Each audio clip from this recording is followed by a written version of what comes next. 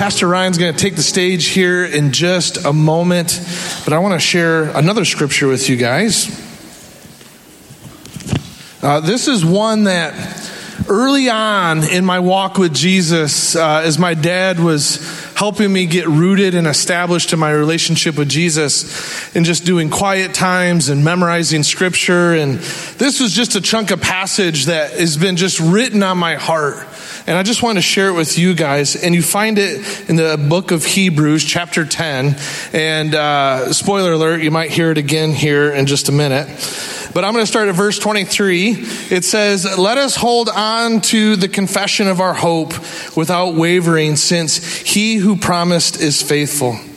And let us watch out for one another to provoke love and good works, not neglecting to gather together as some are in the habit of doing, but encouraging each other all the more as you see the day approaching." You know, that's what we're doing right now. Like, you guys could have went anywhere else in this moment, or you could have just stayed in bed or in your pajamas, whatever. But we're here. We're gathered together here today. Did you know that that's a spiritual discipline? Like, the fact that we all come here, like, that is a discipline. Because think about how easy it would be to go do something else. But you chose to invest your time to be here in this moment right now. And I'm thankful for that. And I hope that we would all be encouraged here today. So I'm going to invite Pastor Ryan up on the stage right now. Normally what we would do is, like, we would pray, and then, like, when the person's praying, like, we move everything on the stage. And some people would say, "Oh, that's a transitional prayer." Like, no, that's not what we're doing. That's not our heart and our intent. But I just felt prompted here this morning that I wanted to, like, lay hands on Pastor Ryan and to pray for him, right? And if you're comfortable and willing, just as a symbolism of laying of hands, if you don't mind extending your hand out, because we read all throughout the Gospels in the book of Acts, there's something supernatural. It's crazy. I don't know how to explain it, but there's something that happens about the laying of hands. And so I'm thankful for my friend and my pastor, and I just want to lift him up, and that Holy Spirit would just be all over this morning. Amen? All right. So, Father God, thank you so much for my friend and my pastor. And Lord, just my prayer each and every week for my friend and my pastor, would you just use him? Would he just be a vessel for you and your message? Lord, I know that he has spent time with you and in prayer and just meditation. And so, Lord, I just pray that you would continue to inspire those thoughts. And Lord, I just pray that you would use him to encourage each one of us here today. Lord, thank you the way that he has a love for each one of us, and the way that you've called him to shepherd our church. And so, Lord, we just pray for supernatural direction. Would you continue to inspire vision in our pastor? But Lord, here and now in this moment, as we get into your word, we want to hear from you. And so would you use my friend, our pastor, to speak to each one of us? Not that it's Ryan's words, but it's your words in and through Ryan. And so, Lord, we lift him up, and we also lift our hearts and our minds up, and then that you would open those things so that we could receive what you have for each one of us here today in this moment. So, Father, we give you all the honor, glory, and praise. And it's in Jesus' name we pray. And everybody said, amen. Amen. Amen. Thank you, brother. Well, good morning, everyone. Let me welcome those watching online. Hey, I think it's pretty awesome you're here today. I think it's awesome that you're here every Sunday. I love Sundays. Best day of the week, all right, is Sunday. And I say this a lot, it really feels like Thanksgiving. That brothers and sisters in Christ to gather together to worship through song and the word. I love it. I love feasting together in worship and the word together. And I also think it's awesome you're here today, because this is the second least attended Sunday in the entire calendar year to church in America is Labor Day weekend. Do you know what the first lowest attendance Sunday in America is? Memorial Weekend. Why? It's the unofficial kickoff to summer, right? And so people are like, get out of town, right? It's the first time that we get to go camping or something like that. And then the second worst is Labor Day weekend, because for especially parents, you're like, this is our last chance, right? Kids are back in school. Like it's the official like killing of summer is this weekend, if you will, because we know what lies ahead, at least in Michigan, right? The colder weather will be coming around. So those are your two lowest. Guess what the third lowest attendance Sunday is? Some of you already said it. 4th of July, right? Smack dab in the middle, right? So welcome to the second lowest attendance of church right here. So I think it's awesome. I was talking to staff a little while back. I said, you know what? I think we ought to make those Sundays moving forward like the biggest Sunday that if you are camping, you're going to regret you're not here. There it is. All right. Hey, we're in our continuing series, the book of Acts, Awaken. And man, I love today's story. Today's story brings so much importance, not only for us today, but it brings importance for the story next week in Acts chapter 5. So they kind of are, one story we're going to get this direction, then we're going to get something totally different, what these people were doing in the next chapter. So today is important as well as not just for that, but for next week as well, to understand next week's story. So if you got God's word, if you have your tablet or your Bible, will you turn with me to Acts chapter 4, verse 32, verse 37, and we're going to look at the end of this chapter together. And as we go there and as you turn there in God's word, I want to remind us of where we've been in Acts chapter 4. Man, there's a lot of good stuff in Acts chapter 4. And I love the book of Acts, man. you see an alive church in the book of Acts. You see the move of God in the book of Acts. And oh, we desperately need to see and continue to see the move of God in our culture today. Amen? God moves here and in us and then through us to impact our communities. And that's what the book of Acts, you get. The actions of the apostles of Jesus Christ, the actions of the early church moving forward and how they spread the gospel, the good news of who Jesus Christ is to that ancient first century world. And yet last week, how many of you enjoyed the outdoor service? You guys enjoy it? Yeah, that was awesome. Thanks for all of our change makers. All of you guys are in attendance. The one comment I heard was, several comments was, we need to do this more often. And I was like, that would be awesome. The second thing is, I noticed the pastors were in the shade the whole time. And the rest of you are in the sun. I apologize. It was like the connection cords and all of the equipment were run into all the sound that went into our building. So that's why it was set up that way. I could have told you to bring your sunglasses. We didn't, and I'm sorry. We'll get it right next time. Maybe give you some Radiant Life sunglasses next time or something you guys can wear. Or bring a pop-up tent. It was just fun. We heard a comment too that you could hear our singing all the way to Omena Lake. How awesome, right? Thank you to the city if you're listening. I hope, Lord willing, we didn't get any complaints. But I love that we closed with this idea of I speak Jesus and they could hear us at Omena Lake. May we always speak Jesus. Amen. And so what we're noticed when we ended up last week is that the early church, they were marked by things. God was moving, but we looked at the close of Acts chapter 4, right before the close, it says that, man, they were praying, right? Peter and John were persecuted, said, don't talk about Jesus. And they're like, I'm sorry, we have to, right? And then they went to the church and they're praying. They were a praying church. They were a powerful preaching church.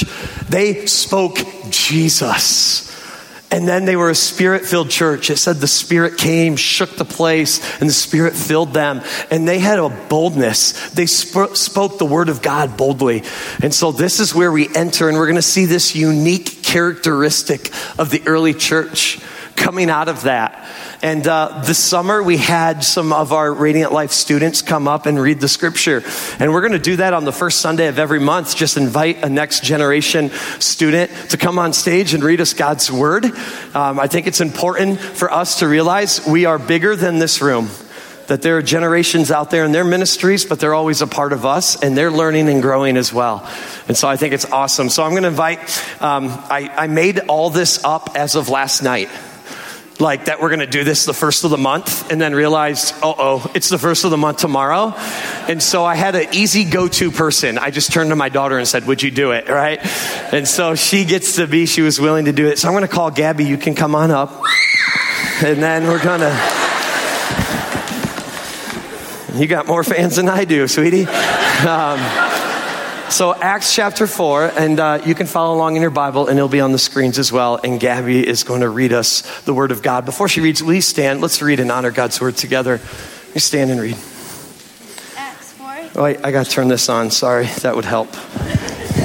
Acts 4:32 through 37. Now the entire group of those who believed were of one heart and mind, and no one claimed that any of his possessions was his own. But instead, they held everything in common. With great power, the apostles were giving testimony to the resurrection of the Lord Jesus, and great grace was on all of them. For there was not a needy person among them, because all of those who owned lands or houses sold them, brought the proceeds of what was sold, and laid them at the apostles' feet. This was then distributed to each person as any had need.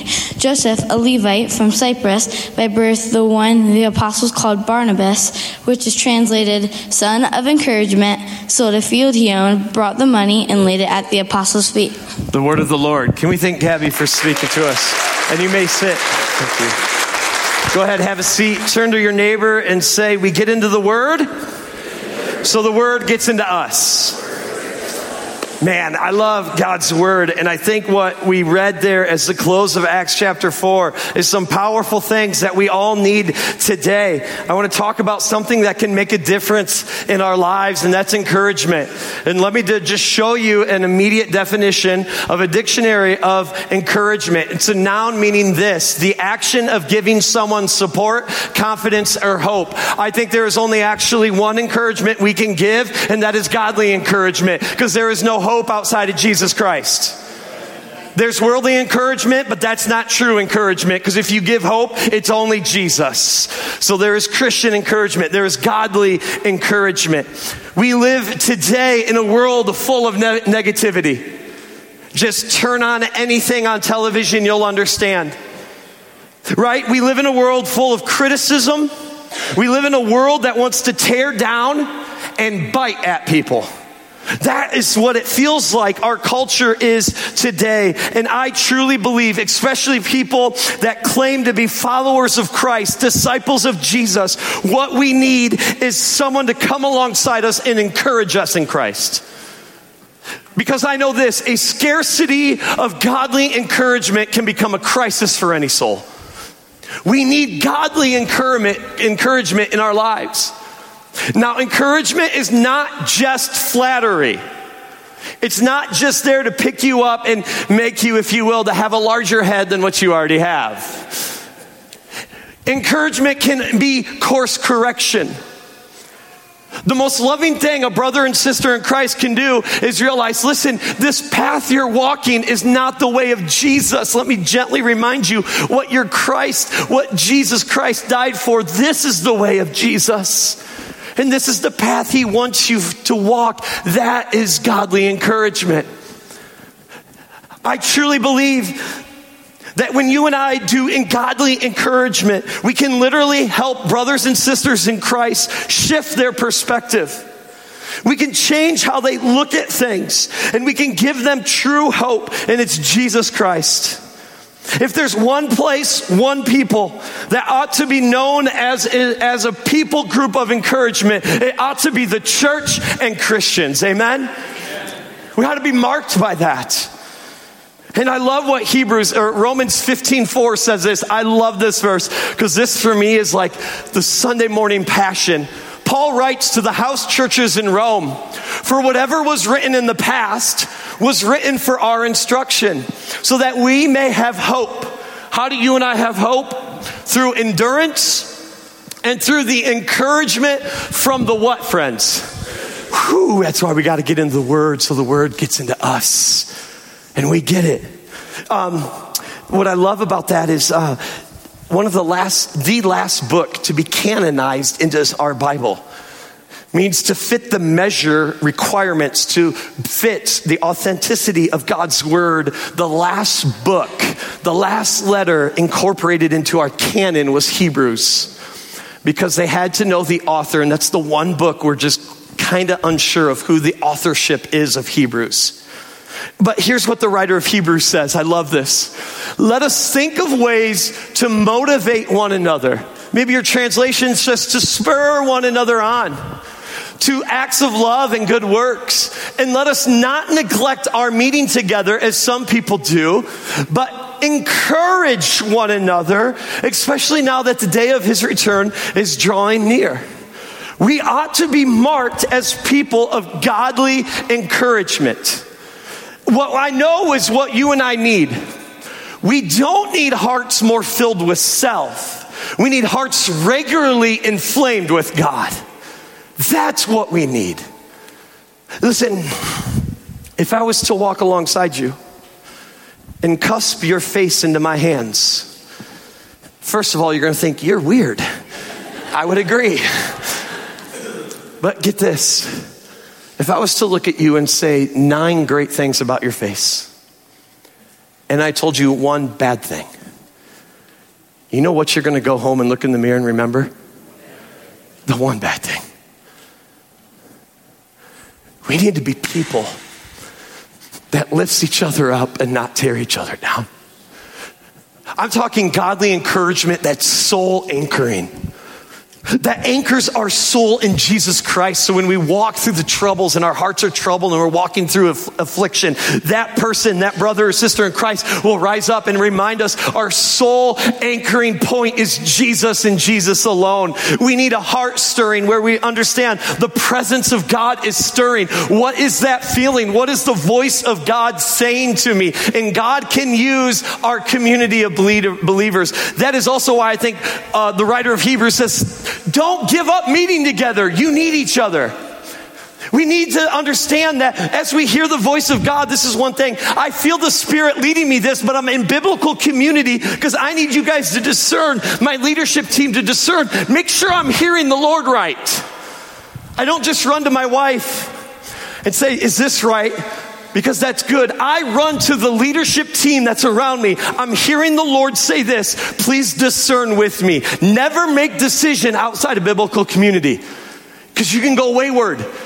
And guess what? You're not infallible. You could hear wrong. You can. Don't make a decision outside of biblical community, and don't just allow your biblical community to be your immediate family.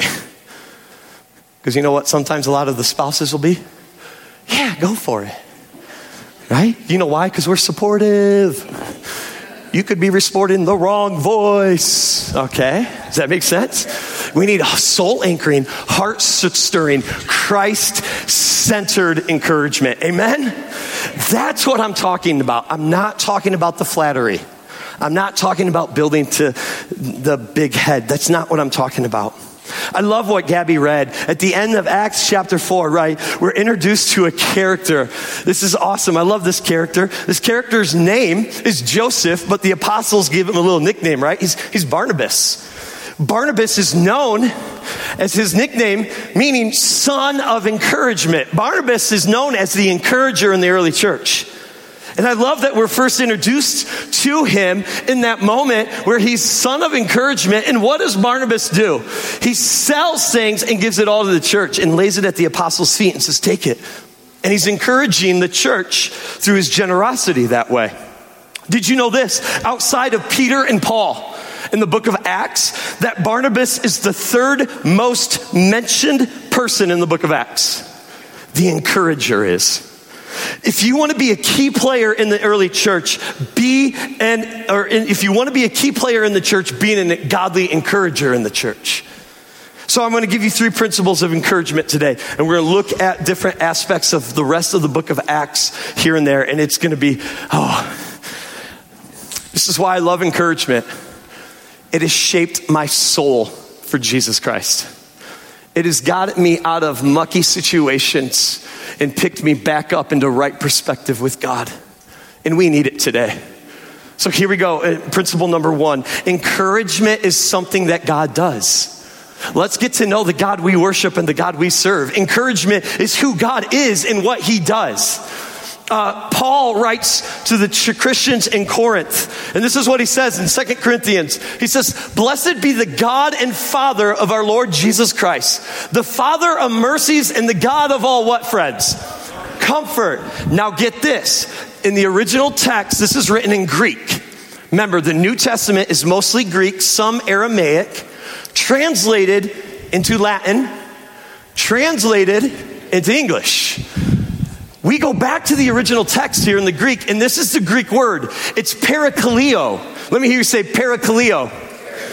Here's what's fascinating. In John, when Jesus is with his 12 disciples and he's telling them, hey, I need to go away to the Father so I can send the Holy Spirit, the Comforter. It's the first time Jesus mentions Holy Spirit, and he uses the name Parakletos. The Comforter's coming. Here's what I love about this term. It not only means comfort, this term has several meanings. This term is packed with richness. It means comfort, it means exhortation, and it means encouragement. The God, he is a God of all comfort and a God of all encouragement. And then Paul continues to write on. He comforts, encourages. It's the Parakleto. That's what God is doing. He, God, in all of our affliction, praise God that he's there comforting and encouraging us in our affliction. Amen? Man, I'm thankful for those moments. But now look, why does God do that? So that we may be able to comfort and encourage those who are in any kind of affliction. So we receive it from God, so you and I can go be a blessing and an encourager to our brothers and sisters in Christ. Then, through the comfort and encouragement we ourselves receive from God. That is what we are called to do, to comfort. A little further on in Acts chapter 9, verse 31, we're reminded as Luke, the author, writes this about who the Holy Spirit is. He says this, "So the church throughout all Judea, Galilee, and Samaria had peace, and it was strengthened, living in the fear of the Lord and encouraged by the Holy Spirit." What does the Spirit do? One of the roles is to encourage you and I. And look what happens when encouragement from the Spirit comes. The church increased in numbers. They had a move and blessing of God.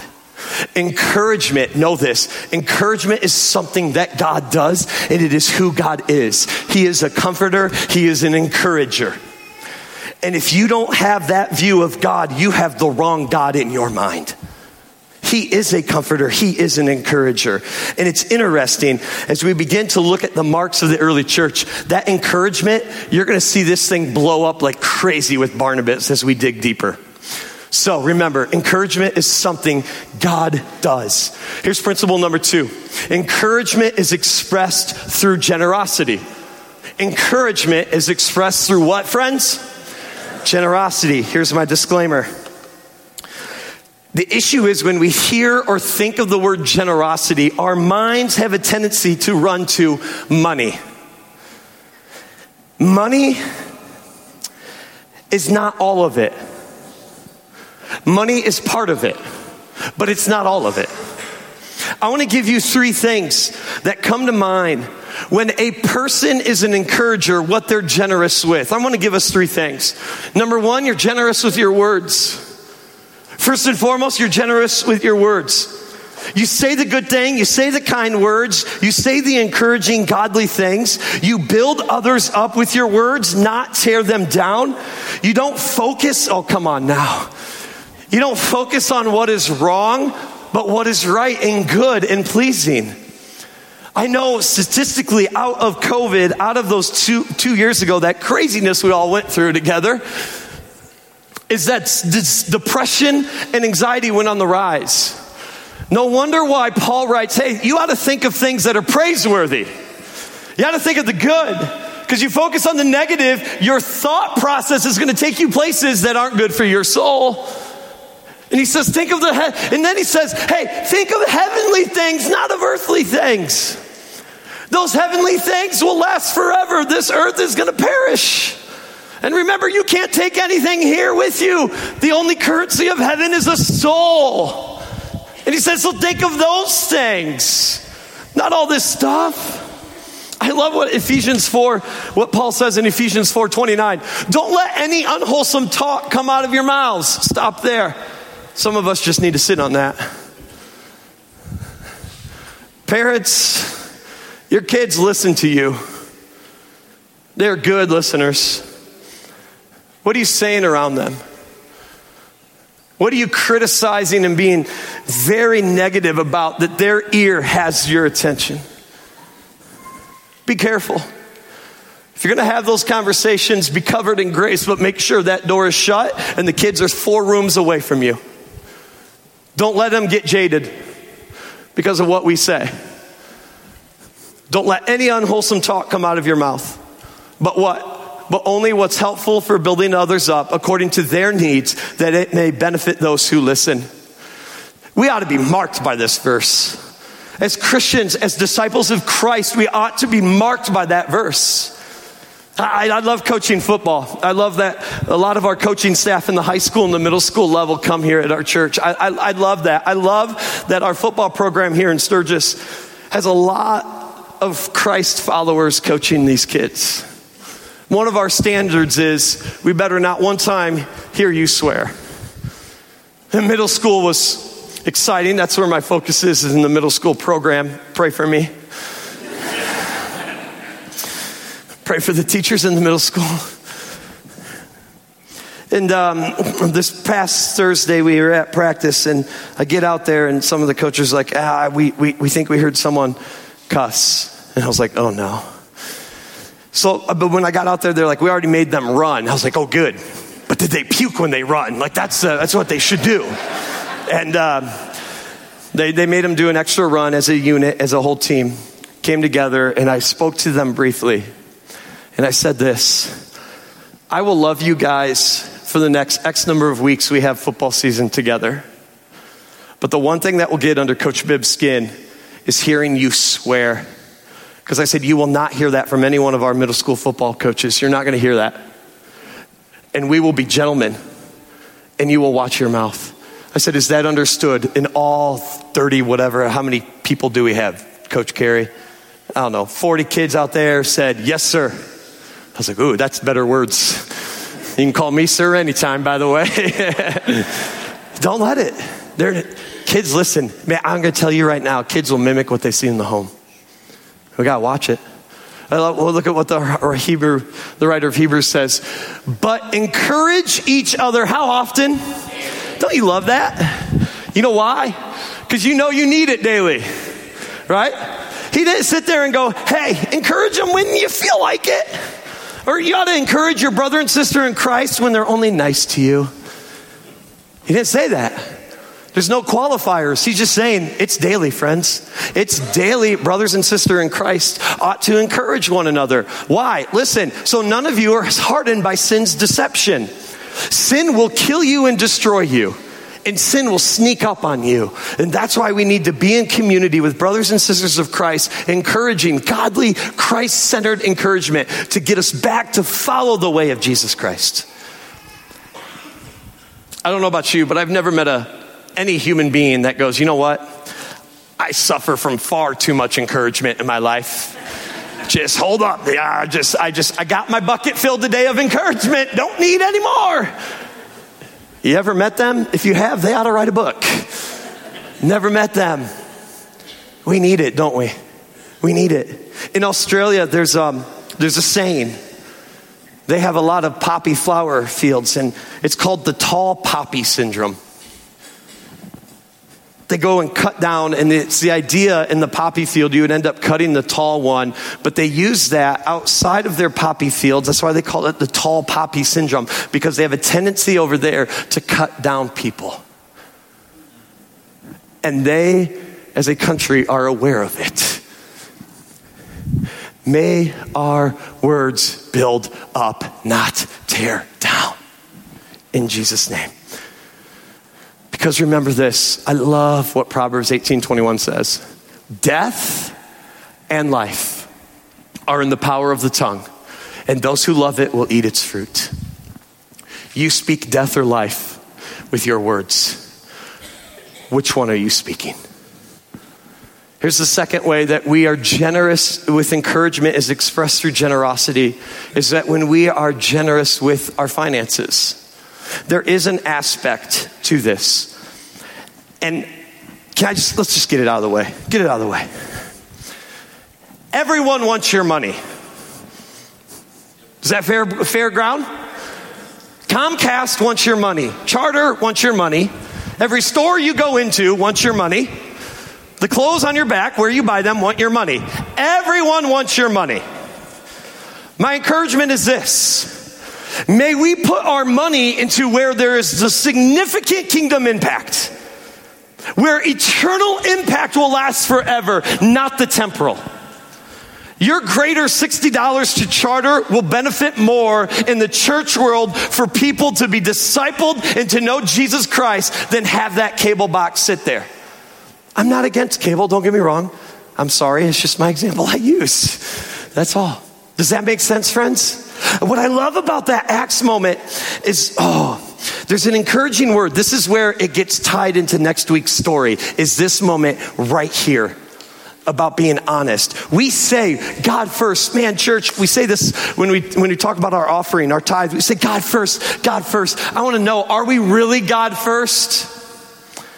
Or are we just allowing a pastor to come on this platform and say God first? It's not yours anyways, it's his. He's blessed you with it.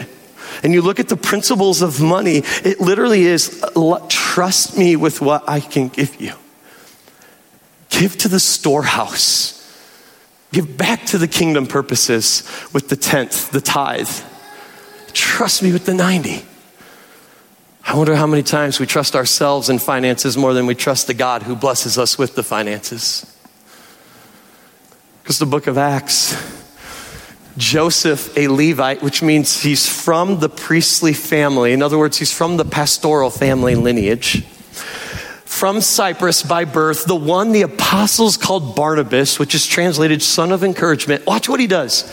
Sold a field he owned, brought the money, and laid it at the apostles' feet. I am broken over this verse. Because you know what I would do? Give a little bit to the church, because that field was mine. Hold on, a lot for me. But what does Barnabas do? He lays it all down at the apostles' feet. It says, the kingdom come. You guys figure out how to feed and how to distribute the money to the needy, our brothers and sisters in Christ. I'm convicted by that. This is the encourager, encouraging the church with his generosity of his finances. What I love is, do you know where he's from? Well, of course you do, because it says Cyprus, right? Let me show you. Cyprus was a pagan Roman Greco island. Here's a beautiful picture of on the east coast in Salamis in Cyprus. By the way, that city gets brought up several times in the book of Acts. This is the theater on their right. The theater was their communication piece for how they wanted everyone to live. It was how they promoted culture, was through the theater in the ancient world. If you see to the top left, there's all those white pillars, and then there's like in the top left-ish center is like a big, like bricks. You see that? Yes, no.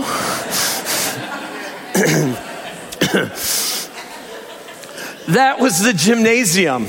That gymnasium was massive. That gymnasium had hot tubs, it had pools, it had the weight room with statues of champions who had gone into that. I mean, it was Roman, Greco, pagan goddess Venus was worshipped. It had everything. Here's the coastline of Cyprus. It kind of reminds you of California a little bit. The beautiful cliffs and then the waters. It had it all. Even today, there's a church of Barnabas there in Cyprus in honor of Barnabas and who he was. It had everything. His entire culture, Barnabas on that island was, I can have it all. And he could have had it all, but what'd he do? Use it, church. Use it. Then he goes on and he says this, now the entire group, I love this in verse 32. Now the entire group of those who believed were one heart and mind. You know who their one heart and mind was? The resurrection of Jesus. They may have probably had little differences, right? But it was Jesus. And no one claimed that any of his possessions was his own, but instead they held everything in common. From there was not a needy person among them, because all those who owned lands or houses sold them, brought the proceeds of what was sold, and laid them at the apostles' feet. Then this was then distributed to each person as any had need.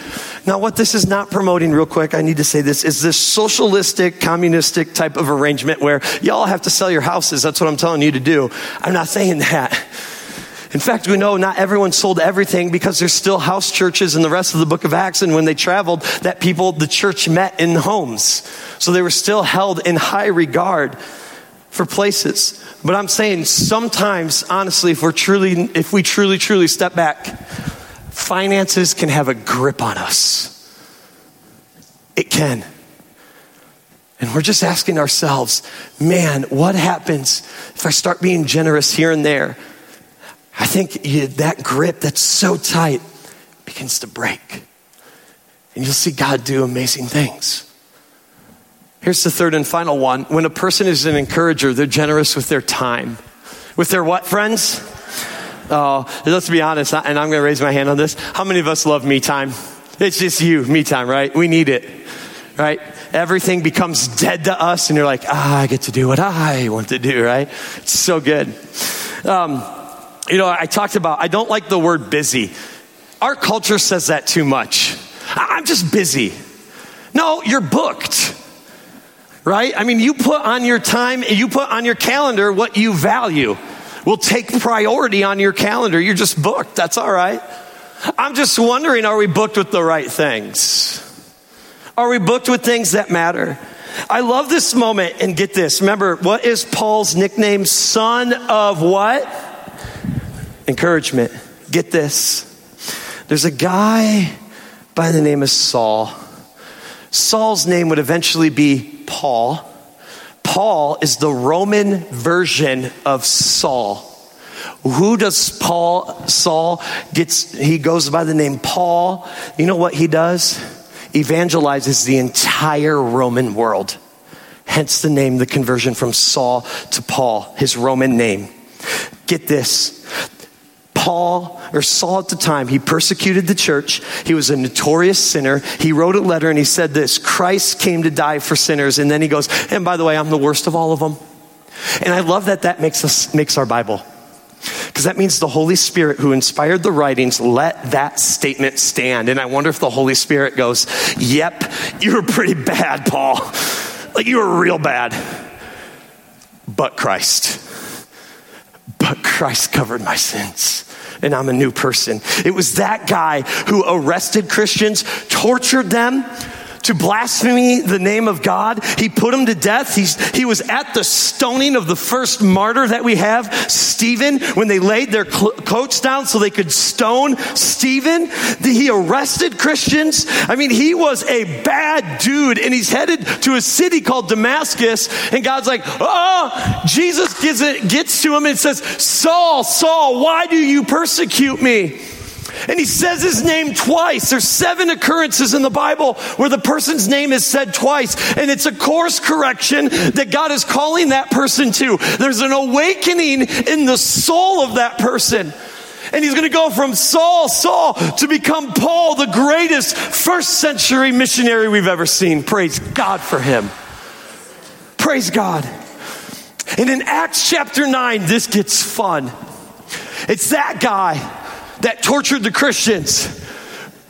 Paul, came to Jerusalem. Paul, tried to join the disciples, but they were all afraid of him, not believing he really was a disciple. They're literally like, you're crazy. You're going to let this guy in? You know what he did, right? But who's there? But Barnabas, the encourager.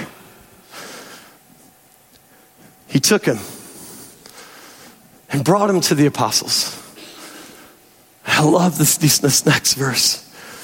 And he told them how Saul on his journey had seen the Lord, and that the Lord had spoken to him, and how in Damascus he had preached fearlessly in the name of Jesus.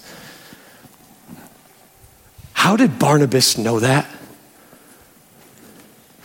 He had to have taken some sort of time to hear Paul's story in order to know that. You ever put yourself into Paul's shoes and probably understand he's probably maybe a little discouraged, knowing I used to persecute these people and now I'm a part of them. I wonder if they will believe me. You never know how far encouragement will go in someone's life. And then it says Saul was coming and going with them in Jerusalem, speaking boldly in the name of the Lord. You know how many books Barnabas wrote in the Bible? The Encourager? None. Do you know how many Paul wrote?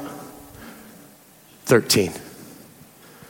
I wonder how much that encouragement from Barnabas helped him keep following the way of Christ. Let me ask you a question. Who's a Barnabas in your life? Who's that encourager, that brother or sister in Christ that is that encourager in your life? Because friends, we all need a Barnabas. Let me flip it. Who are you a Barnabas to?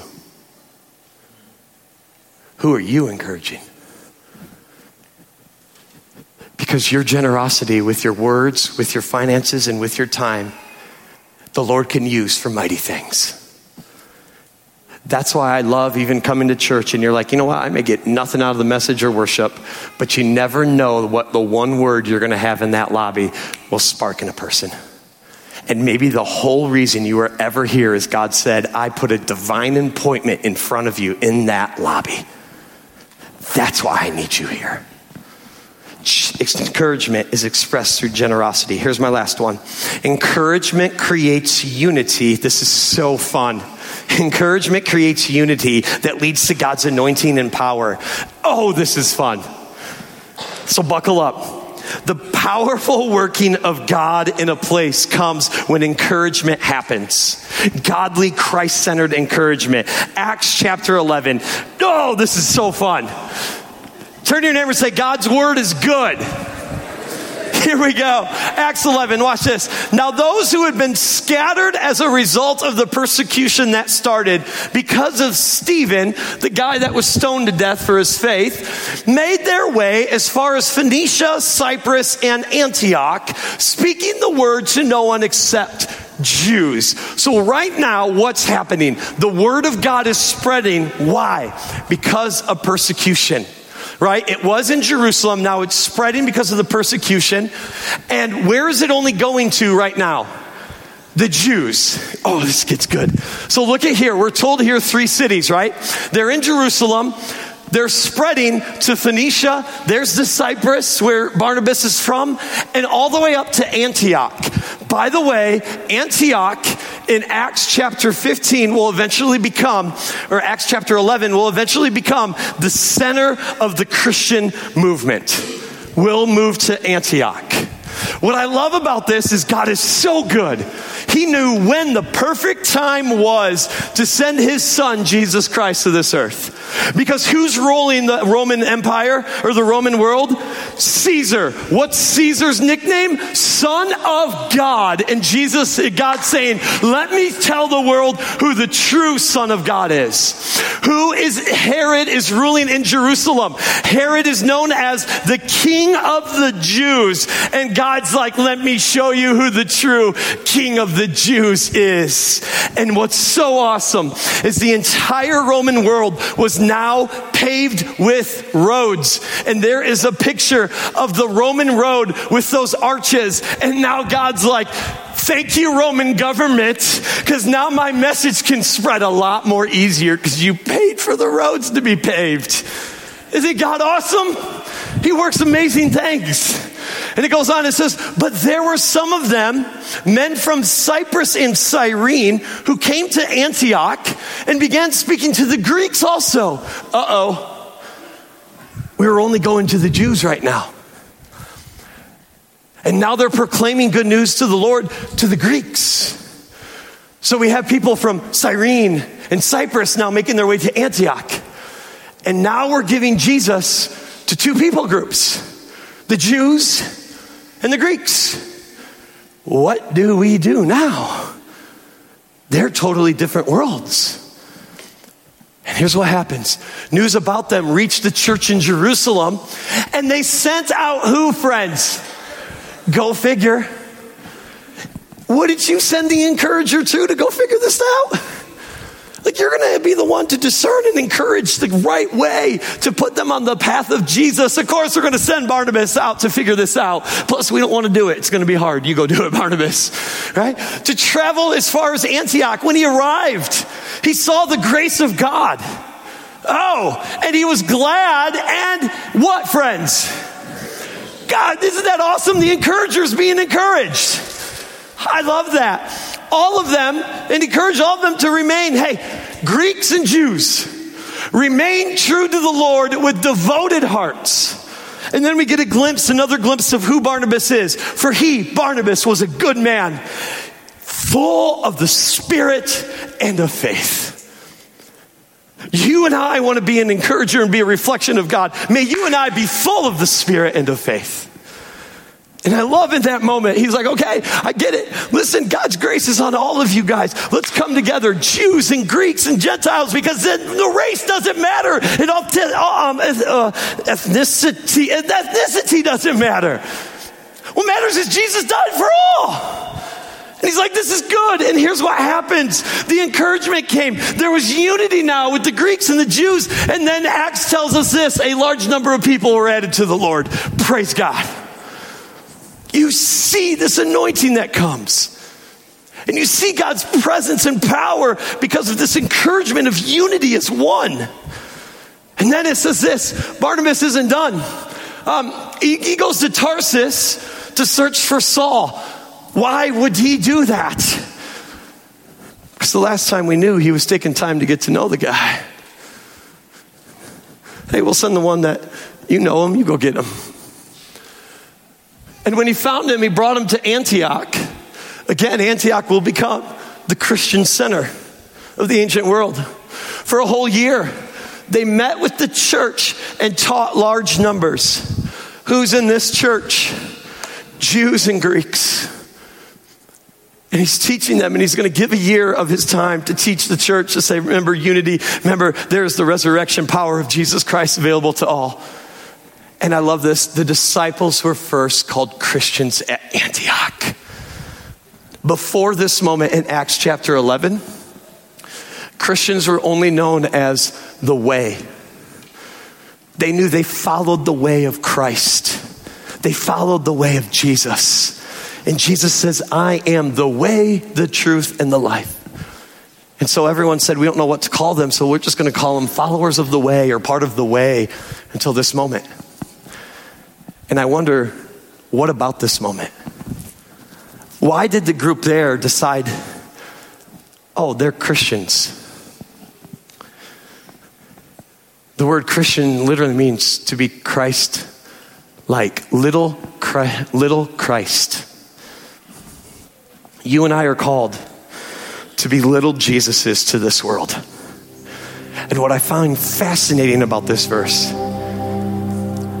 it was the unity in God's moving anointing and power that took two people groups, made them one, and the outsiders looked and said, Christians. There is power to encouragement. Encouragement creates unity that leads to God's anointing and power.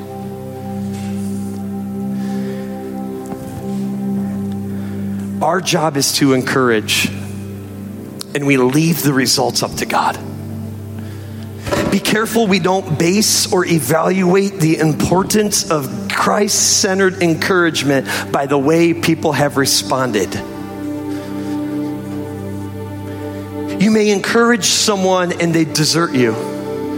You may encourage someone and they turn their back on you. You may encourage someone and they quit on you.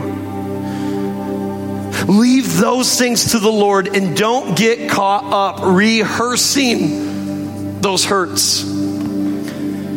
Because oftentimes people who act out or act up come around, and that's why you and I always, as disciples of Christ, as followers of Jesus, we must keep a tender heart. Something interesting that happens in Acts chapter 15. See, we get to Acts chapter 15 and verse 36, and Paul and Barnabas, son of encouragement, they take a missionary trip together in the ancient world all over present-day Turkey, which is known in the biblical text as Asia Minor.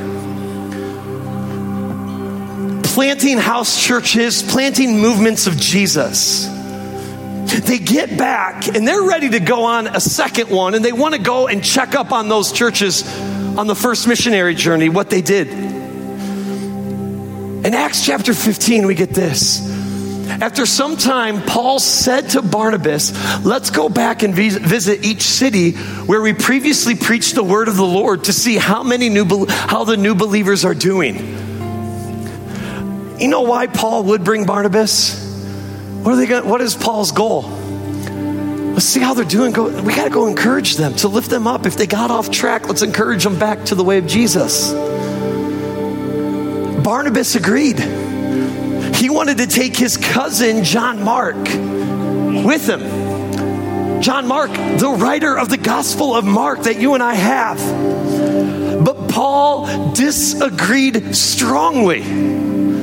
Since John Mark had deserted them in Pamphylia and had not continued with them in their work. I bet you Paul was a little hurt by that. The dude ditched us. We ain't taking him. Barnabas is like, yeah, we need to take him. Their disagreement was so sharp that they separated. They did a great move of God in their first missionary trip, Paul and Barnabas. And they separated. Barnabas, the encourager, took his cousin, John Mark, and they sailed back to Cyprus to go minister there. What's interesting is Paul gets a guy by the name of Silas and says, all right, Silas, let's go. And Paul and Silas then take two missionary trips together, known as Paul's second and third missionary journey. Real quick, how do you always remember who Paul took? The first trip was Paul and who? Barnabas, PB, peanut butter, PB. The second two, he took who? Silas, PS, in addition to PS. That's how I remember him. PS, I gotta take you, Silas, with me. Here's what's fascinating. Biblical scholars will say Paul wrote this letter perhaps weeks or months before his death. And he writes 2 Timothy in chapter 4, verse 11. He writes this to the pastor Timothy, who's pastoring the church in Ephesus, that you and I get the letter Ephesians from. And Paul says this. Remember, he's separated. He says, we're not taking the guy who deserted us. And he says this to Timothy, by the way, bring Mark.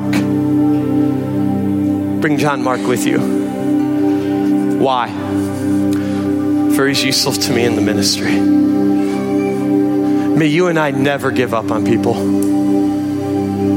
This is also why we need brothers and sisters in Christ in community with us to remind us Jesus never gave up on us, and we shouldn't give up on others. And I look back and go, God, Acts chapter 4 is amazing what the move of God's doing in people's life. How is it possible? And I think it's all summed up in verse 31, what we looked at last week. They were all filled with who, friends?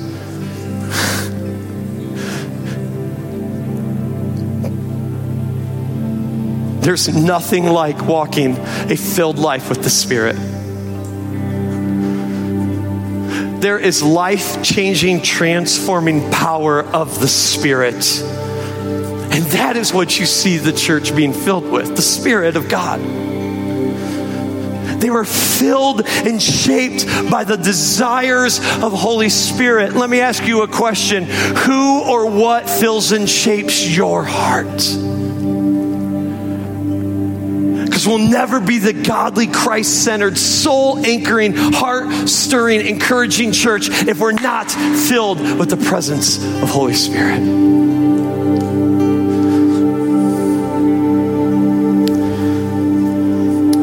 I have a lot of my study time now on my front porch, which if you ever drive by my house and you know where I live and I'm on the front porch, please honk. I love to wave at you.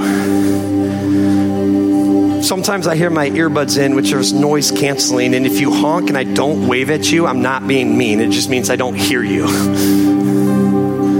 But I found my front porch to be that meeting place with God as I study. And I sat back and I said, God, we need encouragement. And these names came to my mind. Cheryl Presnell, she encouraged me last week after our outdoor service together. She says, I know this upcoming week's going to be tough for you. I'm praying for you. It's like, how does she know it's going to be a tough week? Because she remembered when my father passed away, and last Wednesday was a year ago my father passed away.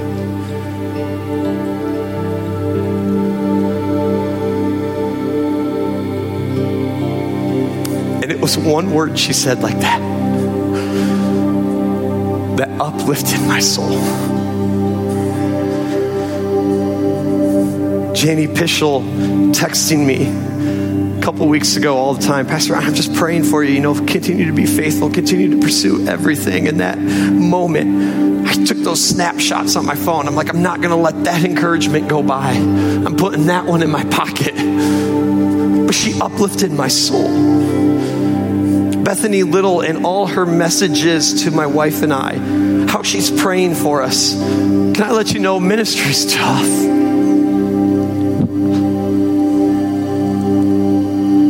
Julia Miller will send me emails of encouragement. I created a folder called Encouragement in my email just because of how many encouraging words I get from her. So when life gets tough,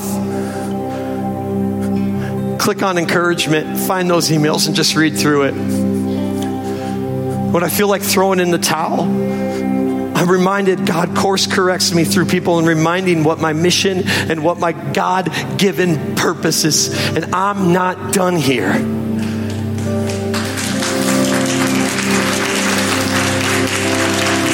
Cindy Corbin and Sandy Watson, their emails and text messages and just how they love on not only me but our entire staff is so encouraging. 2 years ago was tough for all of us. You've heard my story. I was this close in August of 2020, throwing in the towel and say, I can't get church right.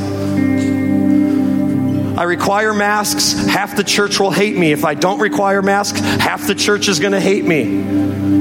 Why aren't you open yet? I don't know. I'm just trying to figure out God's good and pleasing will is for our church. Then we open. Well, we have registration to keep us safe. I don't know. Then people leave. Well, I'm going to another church because you should never register to go to church. I'm just trying to keep people safe.